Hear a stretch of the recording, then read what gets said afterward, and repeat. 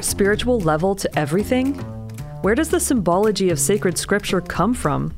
How do those symbols connect us to heaven? We explore the nature of correspondences right now in the NCE Spotlight, your home for fresh insights from the ongoing translation of the New Century edition of Swedenborg's Theological Works.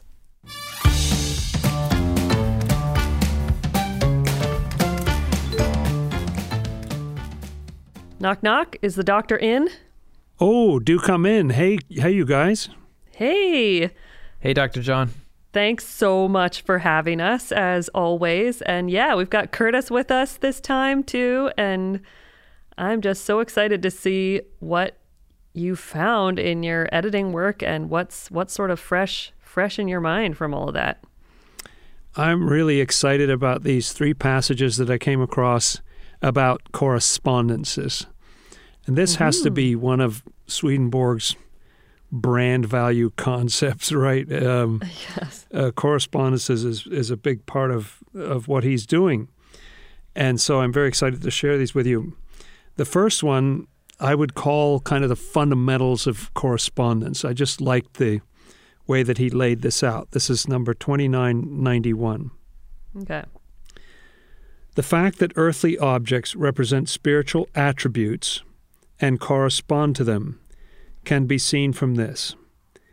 The earthly dimension cannot possibly come into existence except as a result of some cause prior to it. Its cause lies on the spiritual plane. No earthly object exists that does not trace its cause to that plane. Physical forms are the effect and cannot appear as causes, still less as causes of the causes or first origins. Instead, they take a shape that suits the use they will serve in the place where they exist. Even so, the outward form of the effect represents attributes belonging to the causes, and these attributes, in turn, represent those of the first origins. So everything in the earthly realm represents that facet of the spiritual realm to which it corresponds. And spiritual elements, in turn, represent those facets of the heavenly realm from which they arise. Interesting. I know I'm like picking apart the very end there, but the heavenly level thing, when he was talking about first origins, I thought he was talking about, God, like the divine essence of things. And then he suddenly plugs it in as the heavenly thing? Or that's... Yeah. It's interesting. That's true. More layers or something going on there. Yeah. But that was a really good overview, I'd say. A pretty good summary of the whole correspondence idea. Yeah, there was a couple of things that stuck out to me. It does make my head swim a little bit to try to think two layers of correspondences back. Yes. So I can sort of get that there's something physical that is a more static, simpler version of something spiritual, but then reapply that process to the spiritual thing, like what would a heavenly thing even be? Yeah. I'm very grateful for this passage because the basics of correspondences is something that I feel like I need to hear over and over again, and he gets really clear here. I especially was intrigued by that part where he said it assumes something like it assumes the form that will allow it to perform its function in the world or its use in the world. Because I'm often wondering, well, is there a beaver in the spiritual world, so that makes a physical beaver? But it almost seems more like there's the purpose of making these ponds. And so physically, what's the best shape and things that will make those ponds, Exactly, yeah.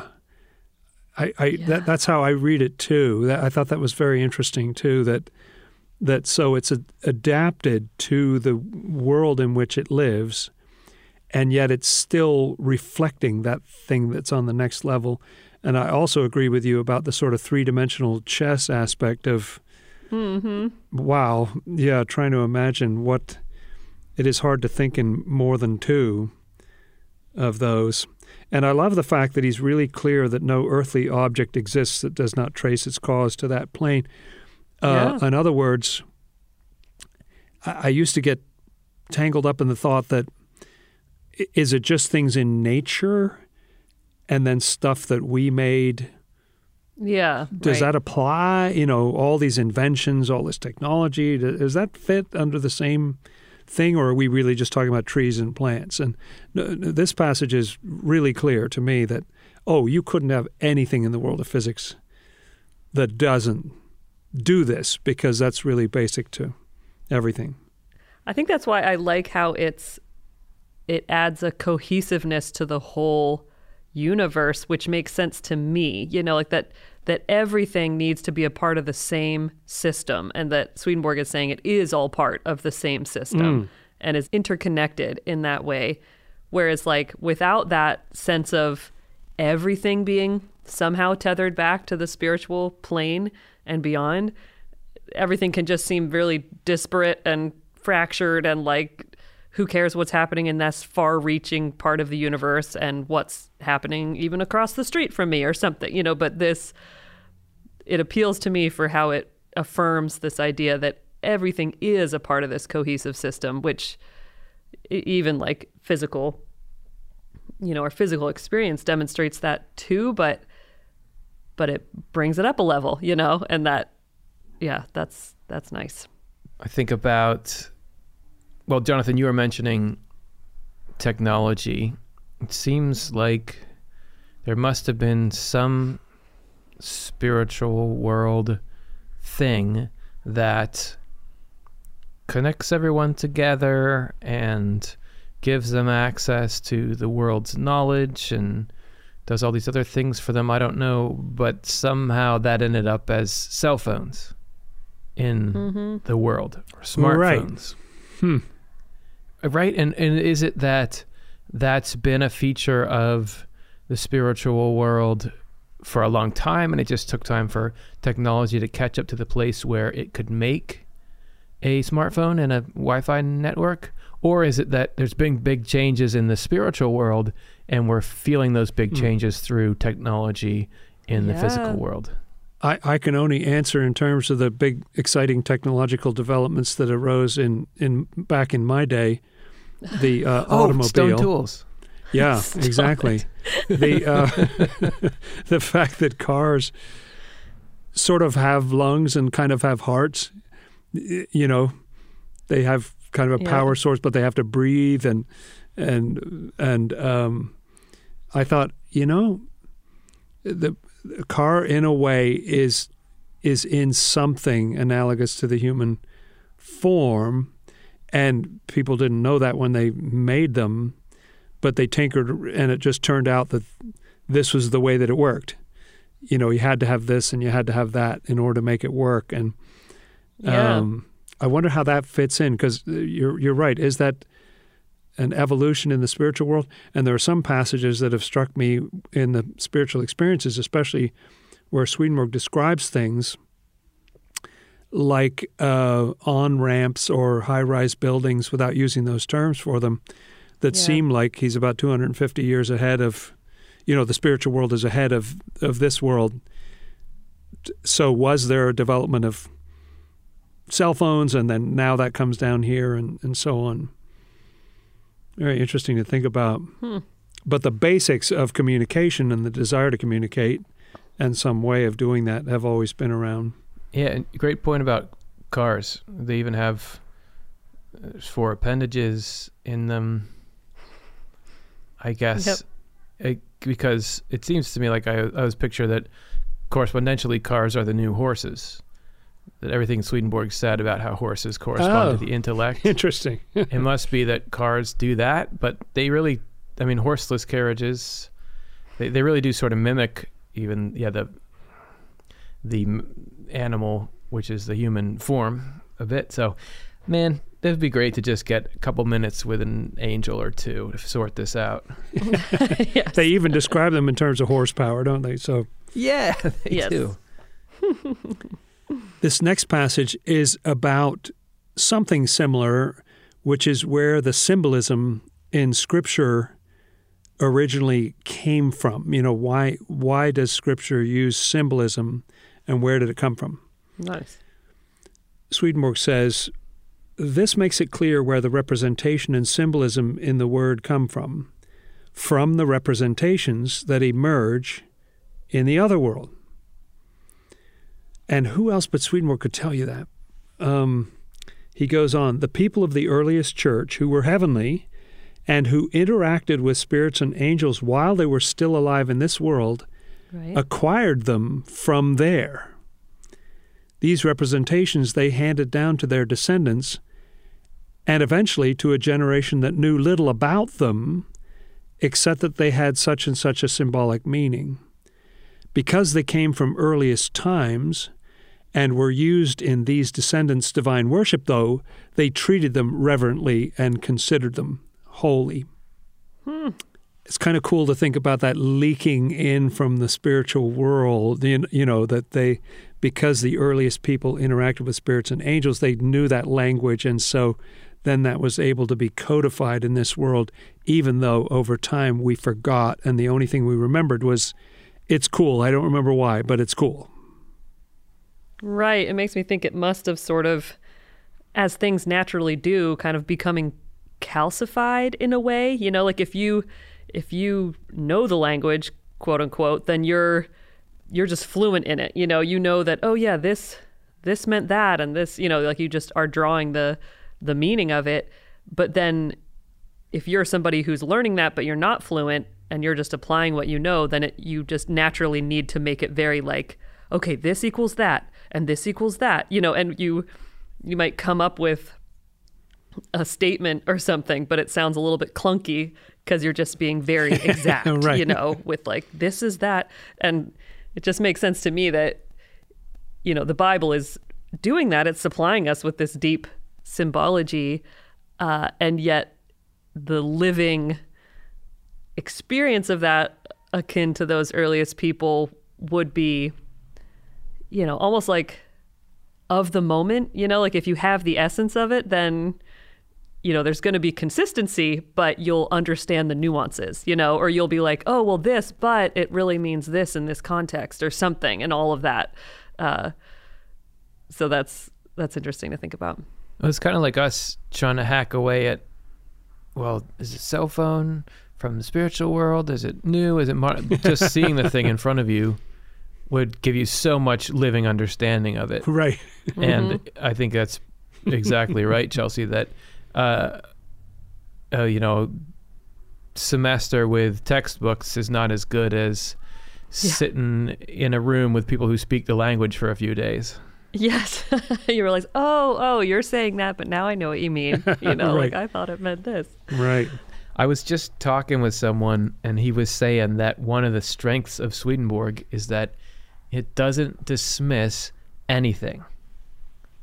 I think that really is something that sets Swedenborg apart, is that it's really a theory of everything.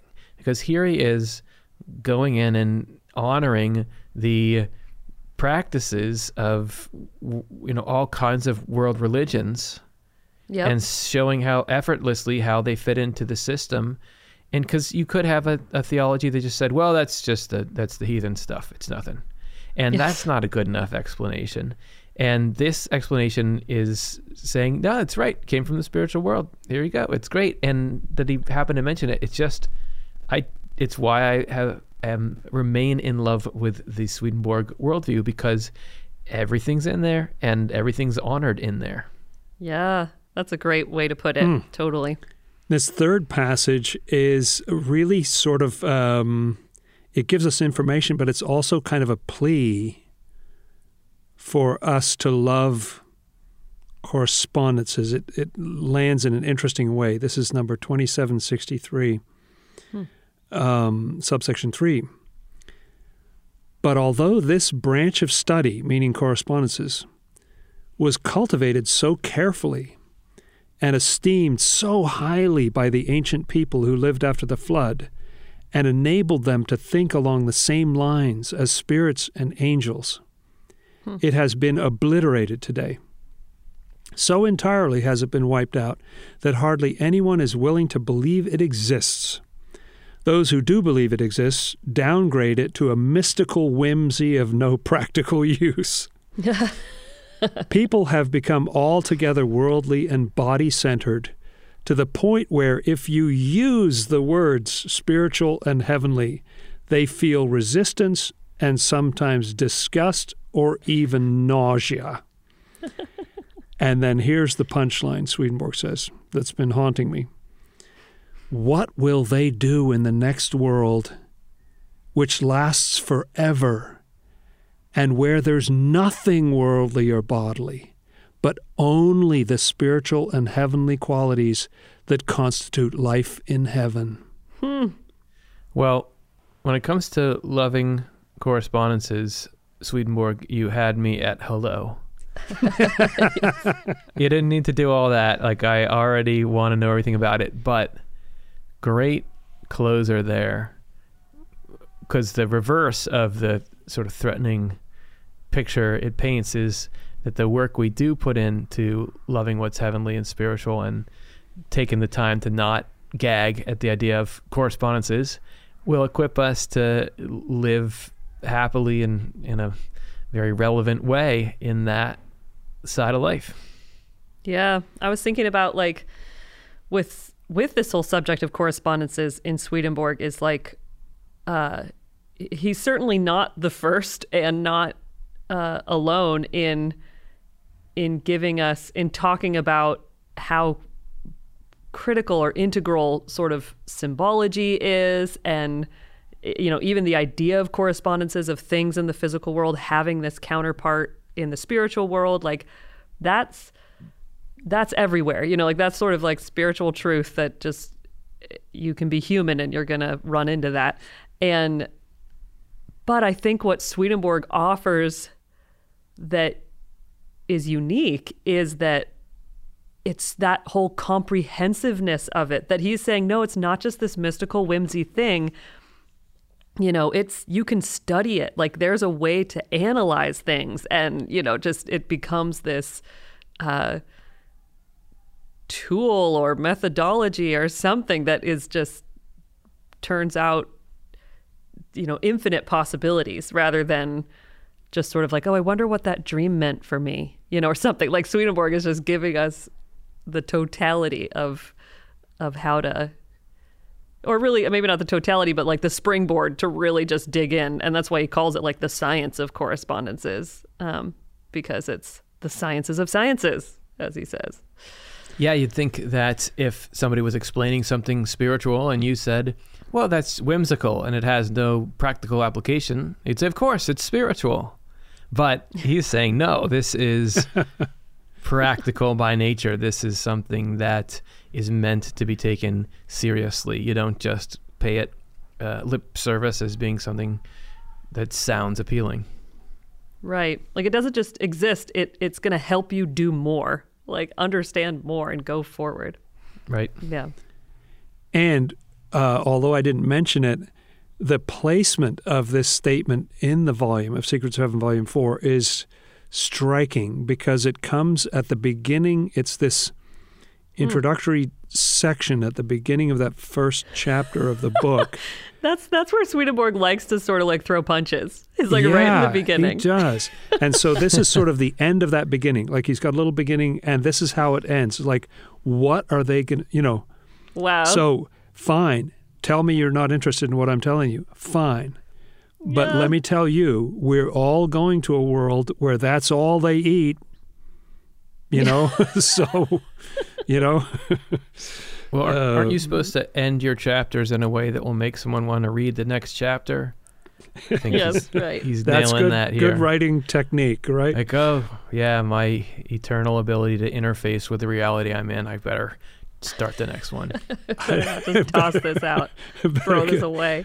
Better get interested in this. And I do feel in there kind of call to action. I mean, it's just what we're already trying to do with Off the Left Eye and so on, just to share enthusiasm, increase our enthusiasm for this material, and hope and pray for a a world that loves these things more, that sees the value in this type of multidimensional way of looking at reality and understanding what's going on. But that passage right there just kicked me as few of them have. Nice. Well, I do think there's an appetite out there, so this is a fun time to be sharing Swedenborg's works with an audience that is so hungry and interested. So that's absolutely, it's wonderful to see. Yeah. Oh, well, thanks so much, Jonathan. And as always, great to be here with you too, Curtis. It's so fun to do this spiritual reflecting together. Yeah, Jonathan, you are a pearl diver. I feel like Chelsea and I come walk up on the edge of the dock, and maybe it's evening, and a few clouds are starting to roll in, and you have a little lamp, and you say, "Look at what I found." And it's always awesome to look at. It's so nice to share it with you. And I can feel how you guys care about the material, which is great. Oh, I love it so much. Oh, man. Well, thank you so much. And hey, let's do it again sometime. Let's do it. I hope your heart was uplifted and your mind inspired by this week's NCE Spotlight. Subscribe to the Inside Off the Left Eye podcast to tap into this stream of fresh insights and join us on our excursions into the historical context of Swedenborg's life and works. All passages quoted in this episode are sneak peeks from upcoming volumes of the New Century Edition translation of Secrets of Heaven. If you've benefited from the work of the Swedenborg Foundation through Off the Left Eye and the New Century Edition, consider supporting us with a donation. We are a nonprofit and depend on the support of our donors. To give, go to swedenborg.com/donate. And thank you for listening.